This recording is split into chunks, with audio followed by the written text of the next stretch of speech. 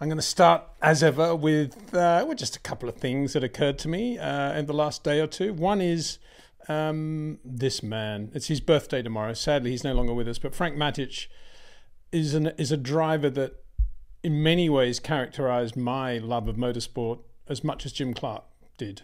And I love that picture of Frank because there he is. I'm guessing that's 64 International 100, probably at Warwick Farm. He's about to do a parade lap in an open sports car, I think. You can see the Total Team logo there, when the Total Racing Team was the mega team of all time. And for those that haven't heard of Frank Matic, he was an Australian driver, never raced outside Australia, apart from America when he did a bit of Can-Am and Formula 5000, never came to Europe. He did come to Europe to build his cars at the Brabham factory, but he never raced in Europe, and had the respect of Jim Clark, Bruce McLaren. Anyone who raced against him in the Tasman series came back thinking, wow, this guy is seriously quick. And he would have been really good in Formula One had he made the plunge. But he didn't, because he had a family and he had a business and everything else. But he was just a phenomenal racing driver and had that amazing battle with Jim Clark at Lakeside in 65 when they just chipped away at the lap record and it ended at 54.9. Jointly, really. I mean, they were both doing that lap time, just incredible. So, yeah, fond memories of Frank. As I said, it's his birthday tomorrow and sadly missed. And the other one, this just come in from Nigel Roebuck, who's a bit of a Jean Bera freak, as he would be, as any of us could be. Jean Bera, an unbelievable tiger behind the wheel in the 50s, always there, pushing hard, a man's man, stamp out the cigarette, get in the car, do the job. And here he is, unbelievably, doing an advertisement for Gillette. Nothing to say about that other than I'm blown away that Jean Bera is seen to be doing that sort of thing. There he is shaving, bottom left. Incredible, eh? There you go. Welcome aboard again, as I say, to the live stream. We always have a lot of fun on these, and I just sort of indulge myself with little moments like that. But then we get down to the really important things like your questions and comments. Much more important, and I'm sure much more intelligent than anything I can say. So with no more ado, let's get into that. And the first is from Aaron Lee, who's one of our regulars. Hi, Aaron. Hi, Peter. What are the main driving factors behind the recent new tracks being street tracks rather than the dedicated tracks? What needs to change to help dedicated tracks start to get a look in? And I wonder whether this is asked on the back of the announcement on Tuesday that the Spanish Grand Prix from 2026 onwards will be in Madrid on a slightly permanent but mainly street circuit by the big exhibition centre there near the airport. Incredible location for getting in and out.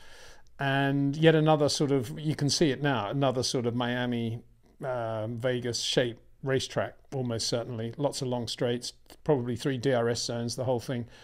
A lot of talk in the press conference about the capacity that this circuit will have, 140,000 people, 150,000 people, which I'm always slightly bemused by, I have to say, because when Bernie famously once said the crowd at the racetrack, the paying audience at the racetrack is just the studio TV audience, it's not significant in the overall picture of things, I kind of understood that. Not sure that I liked the thought, but I understood it, that it wasn't a major part of the massive amounts of money that Formula One has to generate in order to be what it is. And so I'm slightly bemused by I wouldn't say constant, but there's a lot of energy behind the numbers of people that go to the races, 140,000, 150,000, 130,000. I mean, none of it is massive when you think about the 350,000 that used to go to the Nürburgring, or indeed the crowds at the US Grand Prix when it was at Indianapolis, well over 200,000 every Grand Prix we did there. But there's a lot of emphasis on this stuff, and you'd have to say, I mean, maybe they're saying, there's a lot more people than we get into Barcelona. But again, how big a factor is that in the overall commercialization of Formula One? Yes, there's a certain amount of energy that comes from a large crowd, and that, capacity crowd, record crowd graphic always looks good on TV. But I'm just slightly bemused by it, that's all. Anyway, they're going to have 140, 150,000 spectators in there. I'm sure they'll get them. It's great for Madrid.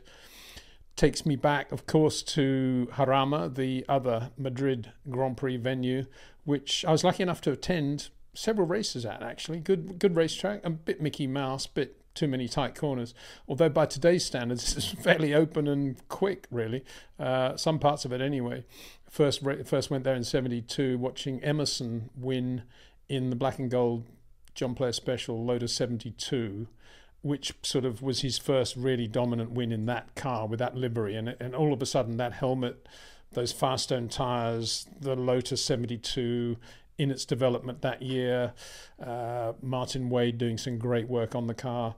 It would just look like, well, he's going to be world champion straight away. Just everything looked right on that car. That was Jarama 72. I remember the whole thing being quite dusty. We stayed at the Barajas Hotel, I think it was. Yeah, probably named after the airport. And yeah, I can remember hanging out in 70, about 3 or 4 years later, hanging out with Luca Montezemolo by the pool there. Quite dusty and hot and nice and quiet, and just a really great Grand Prix. Used to really enjoy that Spanish Grand Prix at Jarama. I'm sure the Grand Prix at Madrid's exhibition centre will be completely different in atmosphere, be all noise and lights and state of the art, if that's what you want to call it. State of something anyway. So good luck, and got to congratulate Liberty, I guess, on getting that together. It's quite a big operation, and I guess it raises the other question. I'm going to get around to Aaron. I'm going to get around to your question in a minute. It raises the other question of what will happen to Barcelona, the circuit there that's been the venue, faithfully been the venue for many, many years now. And I guess, you know, the title of the Spanish Grand Prix now will, from 26 onwards, will be with Madrid, which is great for Madrid, great for Spain in some ways, great for, I'm sure, generation of yet more money and everything else. But if the Spanish Grand Prix, or if that race is now to continue in Barcelona, I guess it would only be as a Catalonian Grand Prix. There is that separatist issue in Spain, and the circuit falls into, as far as I think it does, it falls into the Catalonia area. Whether or not they've got the money necessary as a group, the Catalonians, that is, to continue to have that race at Barcelona, with a different title and fighting Madrid, I doubt very much. But in a way, I hope they do, because I think Barcelona had some really nice corners, and it was nice that they had taken that ridiculous chicane thing out, that wiggle-woggle thing before the last corner as well, like in last year's race. And we're going to see that, of course, through to 2026. And it's a good circuit. It's some good corners there. I mean, I've always said, coming out of turn 2, which is the second part of the chicane, initial chicane, and then how they set up for turn 3 is a really nice bit of road.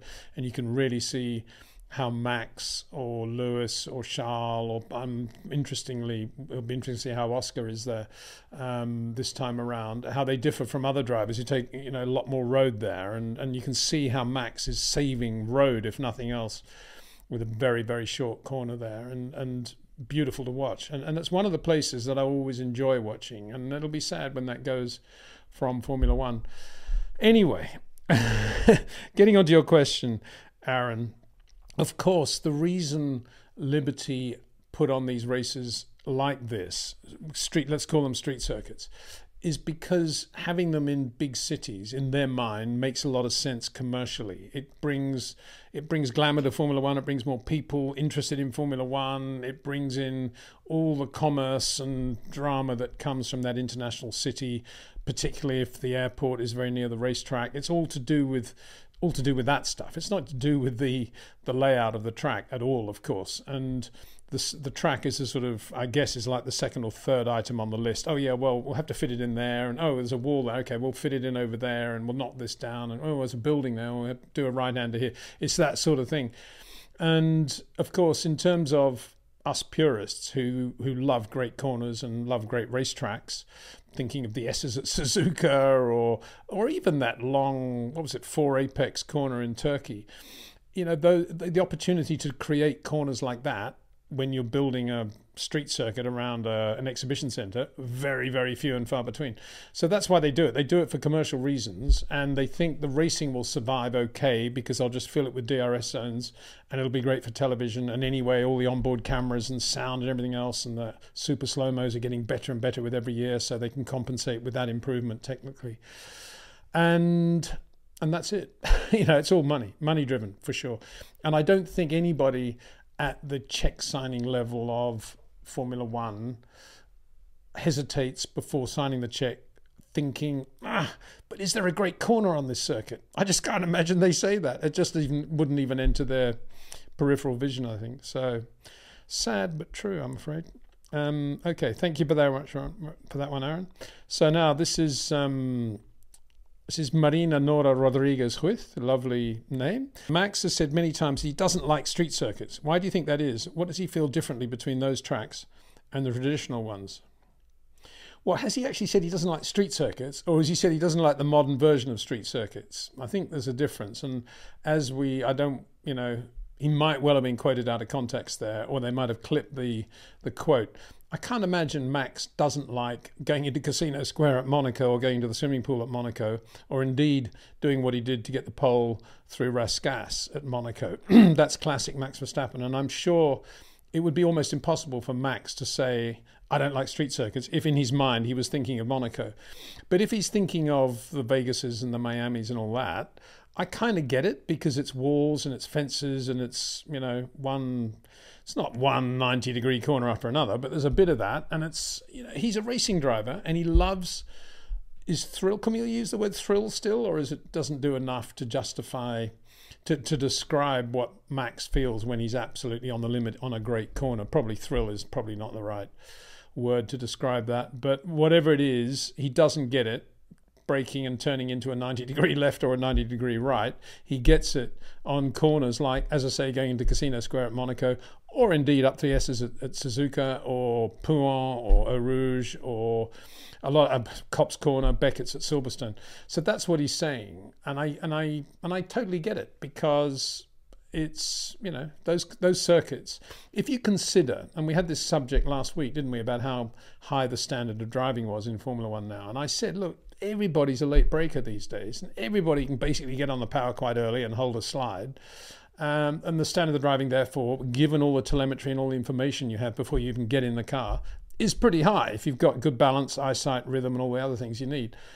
And so, where's the challenge in that? I'm not saying Max doesn't do that better than everybody else, or Max and Lewis and a couple of others, but it's not really how he wants to display his skill. He wants to display his skill on a long corner on a decreasing radius, or he wants to do it on a corner where you're braking with load on the car, lateral load on the car, and you've got to slow it down just the right amount, and everybody's got understeer, and he's the guy that manages to have less understeer. That's what he wants. He just doesn't want bland corners that are the inevitable result of putting in street circuits in confined spaces that are there for commercial reasons.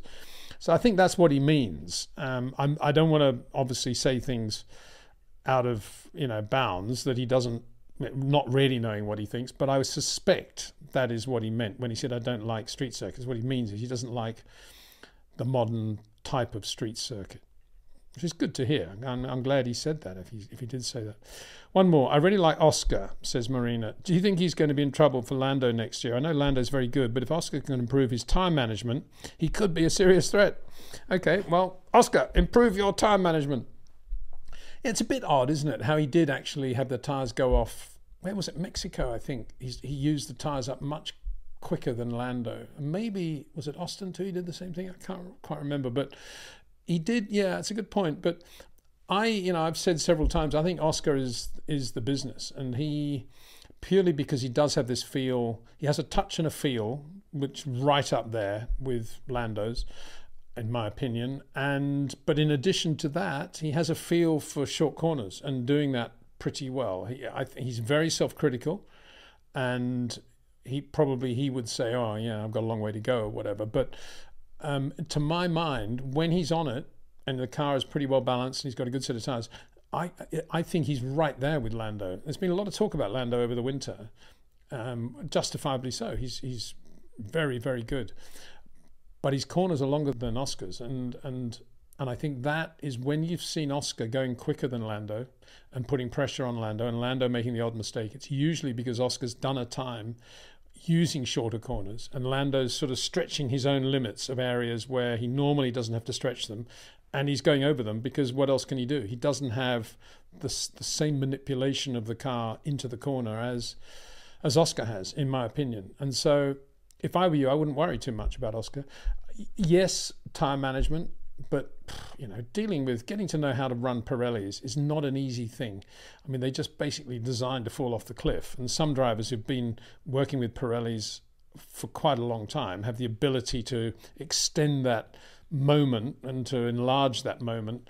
But you've got to use the Pirellis for quite a long time to really get a feel for how to best limit the damage when they do go off the cliff, because that's what they do. And it's not great for a racing driver either to have to deal with that as one of his issues. You know, it'd be much nicer to be talking about acceleration runs, braking runs, turn-in point, all that stuff. But a lot of it is, as you say, is just tyre management. How do we get these tyres to last longer? And it's pretty boring, really, but you've got to do it. And it's a function of racing in 2024. You know, the Pirellis are not designed to do a full Grand Prix distance by any means. And in fact, they're going the other way on a pretty regular basis. And they do that. They're doing it's interesting, they're doing quite a lot of it in Formula 3 and Formula 2 now. And Pirelli are quite pleased with the fact that they're creating models and tyre simulations, if you like, where the same thing is happening there. And it's good training for when the tyres completely collapse in Formula 1, you can completely collapse in Formula 3. And a friend of mine was talking to Juan Pablo Montoya the other day, whose son races in Formula 3. And Juan Pablo said, look, first 10 laps of a Formula 3 race, forget about racing, just drive around, just cruise around, and then hopefully a few other people have abused their tyres, and then you can start racing on a half reasonable set of tyres. I mean, that's not really motor racing, isn't it? Certainly not for young kids. And it's a shame. It's a shame that it's gone that way. So this is from Abhishek Rajivan. Peter, can you tell me about Rory Byrne and his design style? How does he stack up against Adrian Newey? And hey, do you think these two could ever team up and create something awesome together? Yeah, I mean, Rory Rory lives in Thailand now, so I don't see much of him. But the Rory I knew and know is, you always got the impression that he was a little bit chaotic. He's a South African, so he spoke like this, and you'd say, you know, in the days of the Tolman Hart, when they were struggling and the Hart engine was not particularly reliable, Hart turbo engine was not particularly reliable, and the car was built on a tiny shoestring, you'd go up to Rory and you'd say, so Rory, you know, how's it going? Have you managed to get any weight off the car yet? And he said, oh, well, you know, we're trying very hard to do that. But Peter, I got to tell you, you know, it's not an easy thing. It's, you know, we get rid of this and we have to put on that. And then we get rid of that and we have to put on this. And he would talk like that. And he seemed, when you spoke to him, it was difficult to imagine that he was this great engineer, which he obviously is and was back then. He was very simple and very slightly chaotic, as I say, in the way he was, but he produced some great cars. You know, he produced the F2 car, and then obviously when he was with Michael at Benetton, that's when, you know, maybe it was under the heading of Ross Brawn that he got a discipline that took him to another level, and ever since he's been with, I think it's ever since they went to Ferrari, I think he's been with Ferrari ever since, isn't he? I think he's still on a Ferrari contract. And I think his talent is sheer practicality and knowing what is feasible and what isn't. And I'm sure he would have had an input at Ferrari at the beginning of 2022 about bouncing, because Ferrari actually didn't have as much bouncing in the car as Mercedes and, say, McLaren. And credit to that to Rory Byrne for sure. Rory and Adrian. Rory is an aerodynamicist and Adrian's an aerodynamicist. So whether two negatives equal a positive, I don't know, or two positives equal a negative, I don't know. Adrian can also completely design a car, as can Rory. So yes, they'd probably be pretty good together. I imagine Rory would be the sort of blunt edge of everything that Adrian wants to do, and would say, well, you know, we haven't got the time to do that, Adrian. We've got the money here and we've got the date there. Let's just get on with it. Adrian's got people around him or currently who obviously say that to him as well, so he doesn't need Rory to do that. But I don't know. I think the most we could ever imagine or hope for would be to sit down with those two over dinner and just have them chat together and listen to how the conversation went and what they would talk about and what sort of things they find interesting. But yeah, Rory, top man, and incredibly wise of Ferrari to have worked with Rory for so long and had him there. He's a really, really good guy. And a classic Formula One racer, you know, works hard, works like a dog and never gives up and does things very quickly. I think that's the other thing about Rory, very quickly. Very good in that area, speed-wise. So yeah, good question. Thank you. Cosmos Trek. Now, Cosmos Trek very kindly also put up a couple of questions saying he had a very good podcast. He'd found a good podcast to do with Gilles de Ferran and encouraging people to look for that. So go out there on the cyberspace and Google podcast Gilles de Ferran. I'm sure you'll find it. In the meantime, here's another question, basically saying the same thing. This is all post yet another street circuit coming onto the Formula One calendar. Peter, street circuits are a waste of money. They end up spending the same amount if they build a great permanent circuit. They could make money from multiple days a year. And that was always Bernie Eccleston's philosophy. That's why Bernie didn't do a lot of street circuits. As tempting as it was to want to be in the absolute hub of economy and money and people and energy, he stayed away from it, and he built these permanent circuits in the middle of nowhere, getting local governments to pay for them, and that was his way of doing it. You know, his philosophy was, once it's on TV, it doesn't really matter where it is. It's like, you know, you're watching a Western with beautiful pictures of Colorado mountains in the background. The whole thing says filmed and produced at Pinewood Studios, England. You know, Bernie's philosophy was exactly the same. You know, it doesn't matter where it is. It's the only thing that matters is the TV angles and the cars and the racing and the great corners. I say great corners because I'm not sure it wasn't that high on Bernie's thing. But having said that, you know, at least he was a racer, and he did like fast corners, I think, and decent corners. And he always made the point, Bernie, that street circuit, exactly as you're making the point, Cosmos, he actually made the point that street circuits end up costing more probably than permanent circuits, because having to rebuild them every year is a drama. And then on top of that, you've got all the local negativity that comes, and you have to overcome that every year, and you're having to start to pay to get through that barrier as well. And they end up being very expensive races to run. I mean, Melbourne have got a pretty nice compromise there, haven't they? They've got the Albert Park, which doesn't really disrupt the traffic that much. It disrupts it, but not that much. But, you know, Singapore, yeah, Singapore's a different country, and everybody basically does what they're told. But Madrid, because it's out near the exhibition centre, it won't be too bad. Again, it'll be away from, there's a big motorway that runs right next to the exhibition centre, so that won't be affected, I don't think. It'll all be around there. So there won't be that much disruption. But as you say, the cost of doing that circuit and then rebuilding it every year, probably, as I say, if they built a permanent circuit somewhere, in Toledo or somewhere like that, it would be probably cheaper in the long run and have all the facilities you need. And that's another thing about street circuits, of course, the facilities are always slightly compromised as well. So yeah, you know, and using the circuits, I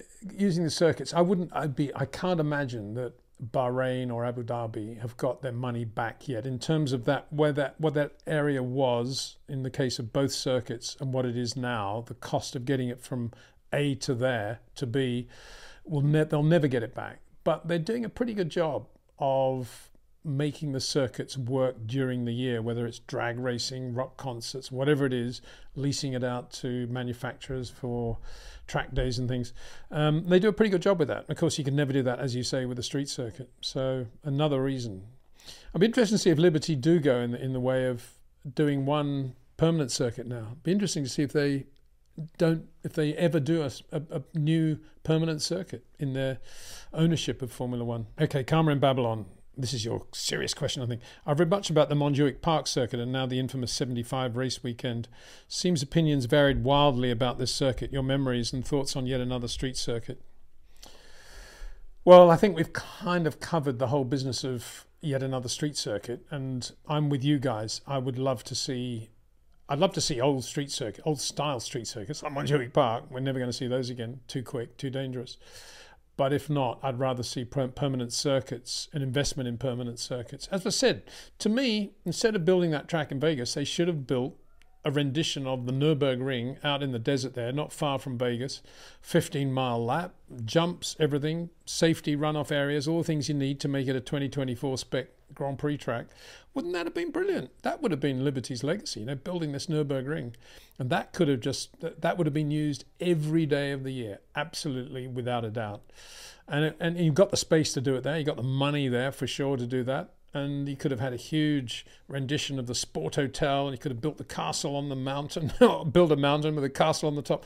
Why didn't they do that? Let's go back to the Nürburgring, the proper Nürburgring, not that, South Circuit thing. Not even the South Circuit. The South Circuit was great, not that new one that they've got. 75, well, Montjuic Park.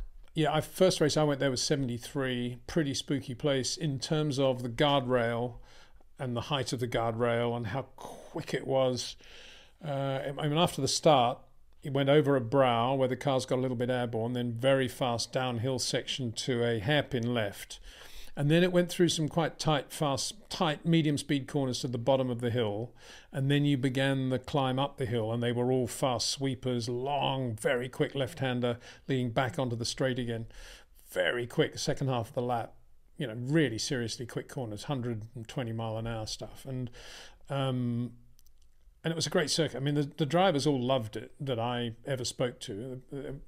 Incredibly demanding. Chris Amon was incredibly good around there, particularly in the Matra.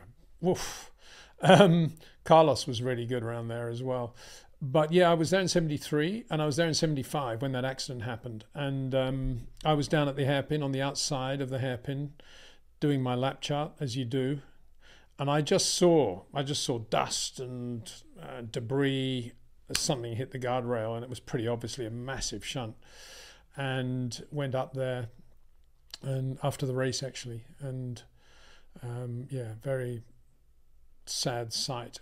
Now the problem was, and it was not only Barcelona but it was other circuits as well, the problem was the way the Armco barriers had been mounted and secured, the uprights in the ground and the way the Armco was bolted onto the uprights. And for Armco to work well, as you obviously know, it has to be very firm. And the whole idea of Armco is you hit it and you basically bounce off it. But if there's any give in it, or the Armco splits, as it did in the case of Francois Sever and Marcus Hottinger at Watkins Glen, for example, then it's a terrible situation. And that was what the drama in 73 was all about, with Jackie Stewart not wanting to race because of the Armco, and literally going round and starting to bolt the guardrail together. And it's what it was in 75 when Emerson Fittipaldi said that this circuit is not safe enough. And he did one lap, didn't he, as the world champion, and then stopped. And a lot of people were critical of Emerson, and he had a vision, as did Jackie Stewart, of what the safety level should be.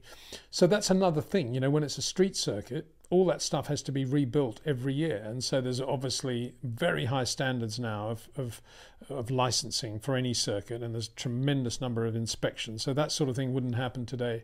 But back then it did happen. And yeah, Barcelona it was just quick. But my memory is of a great race. You're in the middle of Barcelona. It was a lovely place, Montjuic Park, lovely mountain in the middle of Barcelona city. And there was a great paddock area there where all the teams were kind of crammed together, and you could just walk from one team to another. And there was a great atmosphere. Yeah, everybody, as I say, everybody got into it, and it was a classic, Spanish Grand Prix. That was one of the few races where Jim Clark actually lost his cool. The 68 Formula 2 race there, he was taken out by Jackie Ickx at that first hairpin, T-boned by Ickx, who just basically braked too late or nerfed Jimmy off, and Jimmy was absolutely livid about it and was very, very angry with Jackie Ickx. And I think they were okay after the race when they chatted, but at the time Jimmy was very upset.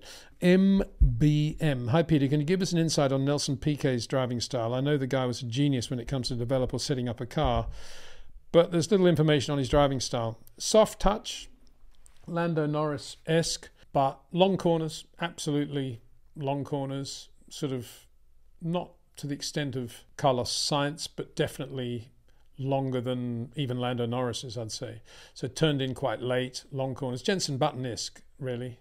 And very clever. When you say setting up a car, I wouldn't agree with that. I think he was pretty good at getting the car well balanced for the way he wanted to drive it. But whether he actually had a car that was then as quick as a racing car physically could be driven, I doubt very much. And I think Nigel was quicker and can get more out of a car. So that immediately there was a difference in setup there. And I think Nelson was more about clever tricks and ideas than he was about being a genius on setup. And I think that was a native cunning that he had. Greg Siddle, Pee-wee, his mate, was very good at expanding that, as were Bernie and Gordon Murray, and they worked together really well. But I don't think it worked very well for him at Williams or Benetton or Lotus for that matter. And there was less he could do then in those subsequent days anyway. But yes, it was more, Formula 3 days, he'd have a lot of tricks up his sleeve for sure. And he took that right through into certainly all the Brabham years. And there was a lot of stuff going on. We know the cars were underweight a lot in qualifying, and Nelson was very good at that. He always had underweight helmet, underweight overalls, probably didn't have anything in the fire extinguisher. There's a lot of stuff going on with Nelson, and quite difficult to keep up with it at some time. And he did have quite long corners. So, car for car, circuit for circuit, setup for setup, Nigel was quicker for sure. But Nelson had a lot of very, very good qualities as well. And there's no doubt, a charming guy, sit down, have dinner with him, have a laugh. He was a very funny bloke, and Frank just loved him. Frank felt much more at ease, Frank Williams this is, with Nelson than he ever did with Nigel. And so that was one of the reasons the whole thing was such a mess, because when Nelson started to say to Frank, what's going on? Why is this English guy going so quickly? You must be giving him special engines. Frank was kind of very unsure of how to handle the situation, because the answer was, in reality, Nigel was going quicker. And so, but it was a difficult thing for him to say to Nelson. Duncan Cunningham, this is a nice question. Can you talk about Sheridan Thin a little bit more when you were at Williams?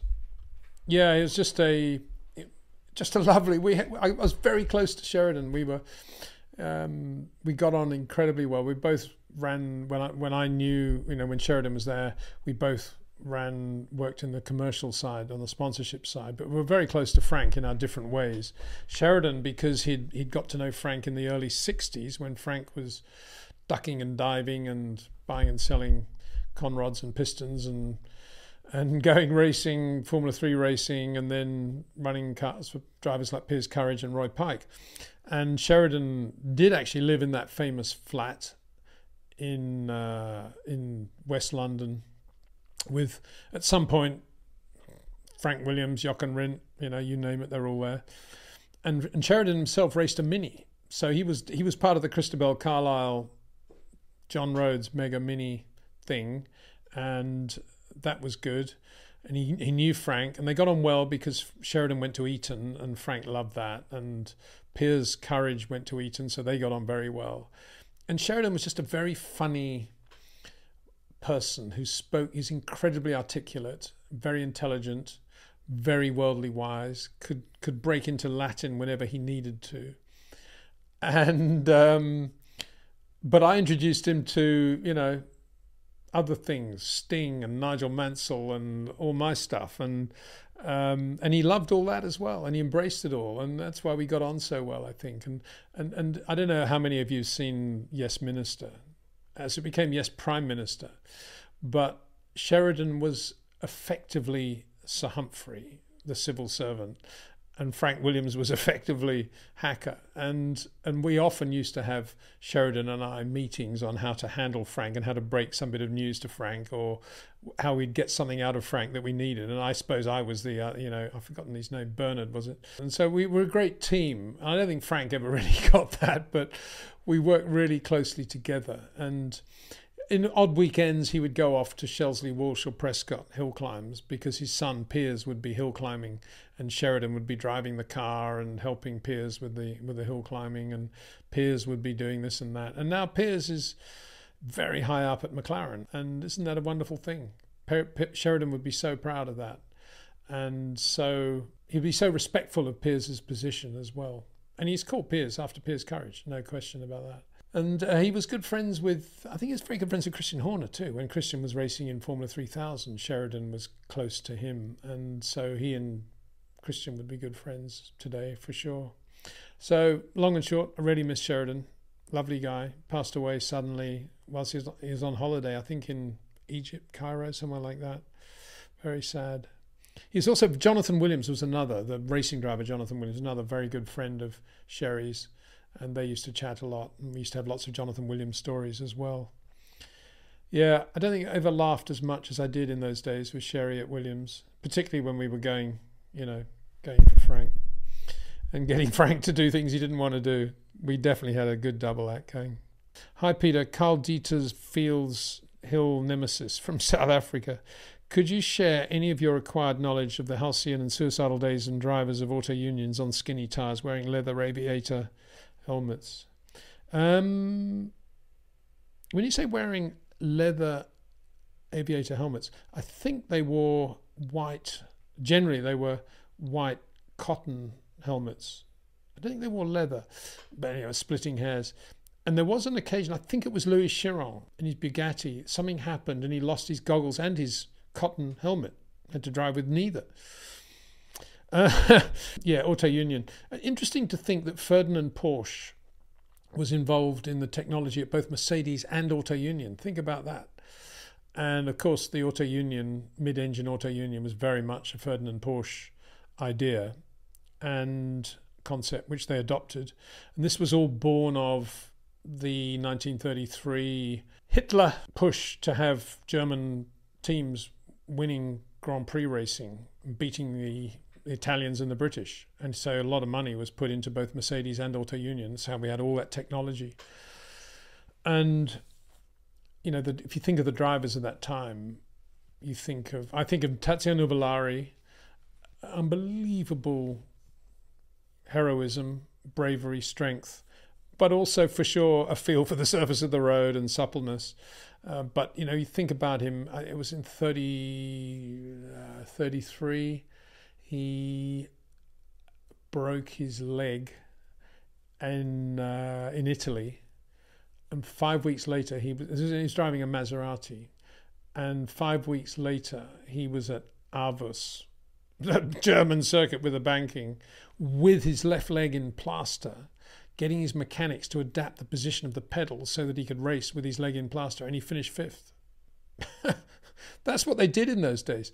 And yeah, the auto union was pretty sketchy in terms of its balance. It was very, very knife edgy, very low polar moment of inertia, mid-engined, and Nuvolari at a circuit or Bernd Rosemeyer as well, a circuit like Donington or the Nürburgring, just flicking from side to side everywhere. And you had to be a brilliant driver to get the best from the auto union. But if you did, it was a very good car, quick car. I mean, 195, I think they were doing. Approximately that sort of speed. The Mercedes was definitely a better handling car. Rudy Caracciola, again, a hero. Massive shunt at Monaco in a privately entered, I think, again, it was a Maserati, I think. The brakes failed going into the back, and I think it was 33 again, and broke his leg badly to the point where, after the operation, his right leg was 2 inches shorter than his left. And that's how he then drove this great career of his, with that impediment. Not that it was that difficult. Bruce McLaren had a similar thing, but it just shows his commitment to racing. He lost his wife in a skiing accident, his first wife, and kept going and just won all those races with Mercedes. I think in the final analysis, in terms of Grand Épreuve, if you take out the Targa Florio and races in America and various other things, I think Nuvolari is just ahead of Caracciola, and both of them pretty comfortably ahead of, I would suspect it would have been Louis Chiron, probably Rosemeyer very near Chiron. And yeah, just all amazing drivers who had to put up not only with incredible danger in terms of the circuits were full of telegraph poles and trees, but also incredible handicaps in the car, heat and fuel leaks and things. I mean, Felice Nazzaro was actually adapted his own seat when he was racing for Fiat, because it was injuring him. The seat was injuring him, so he actually had this sort of softer seat made just to be able to survive the Grand Prix distance. And don't forget, there were very long races as well in those days. So you go on. I think those guys were all heroes. And I love that period, the 30s. I love the 50s, the 60s, 70s, 80s as well. But the 30s, to me, there's this romance about it. And when you think about Dick Seaman, a bit like Lewis Hamilton, joining Mercedes, the young British superstar, joining Mercedes, getting that opportunity, winning the German Grand Prix in 1938, and then being undecided what to do about a Heil Hitler salute on the podium, and did a sort of half-hearted wave, which was a brave thing to do. And he'd thought long and hard about what he would do if he did win a race for them, and it happened to be in Germany with all of the Nazis there. And imagine what that was like for Dick Seaman. But he did it, and he kept his drive, and he was getting better all the time. And now it was 1939, and he was racing in the wet at the Belgian Grand Prix at Spa. I think he was lying second, but he was pushing hard, and he lost the Merc where the bus stop chicane is now, but was then just a fast left-hand kink, went off. Didn't lose, he just ran a bit wide, and the car hit a tree and then caught fire, and they took him to hospital nearby, and he was not badly injured in terms of bones breaking, and he was conscious and he was talking, and one of the last things he said was, "Please tell my wife I won't be able to take her to the cinema next week." And he passed away, and then war broke out. It was, what a time. And there was a time between 1924 and 1925 when 10 leading drivers lost their lives. And there was a race at Monza in 1933, the Milan Grand Prix, not the Italian Grand Prix, the Milan Grand Prix, a very, very similar race in terms of the people competing in the cars. 3 drivers killed in one race, in one afternoon. That's why, whenever the subject of safety comes up, I always say motor racing can be as safe as it can possibly be. I'm a massive advocate for safety and always have been, because we have that historical perspective to think of, and I personally lived through a period of incredible danger in Formula One as well, and I never want to have to do that again. I've had enough of it. So yeah, all amazing heroes. Incredible to think that both Nuvolari and Caracciola lived well past their racing careers and died, if you like, natural deaths. Hermann Lang too. Manfred von Brauchitsch too. I mean, a lot of them did survive. Sadly not Bernd Rosemeyer, who lost his life on a speed record attempt on the German Autobahn for Auto Union. And there were many others, that we lost much too soon. Anyway, there we are. I'm going to finish again with that little Madrid music, just to remind you of how I think nicely they're doing the music side of Formula One these days. And then we'll go to the ending. So a big thank you to everybody again for taking part and your questions. Looking forward to seeing you again next week. Thanks to Jetcraft. Thanks to Pitbox for their support of this. Stay safe and see you soon.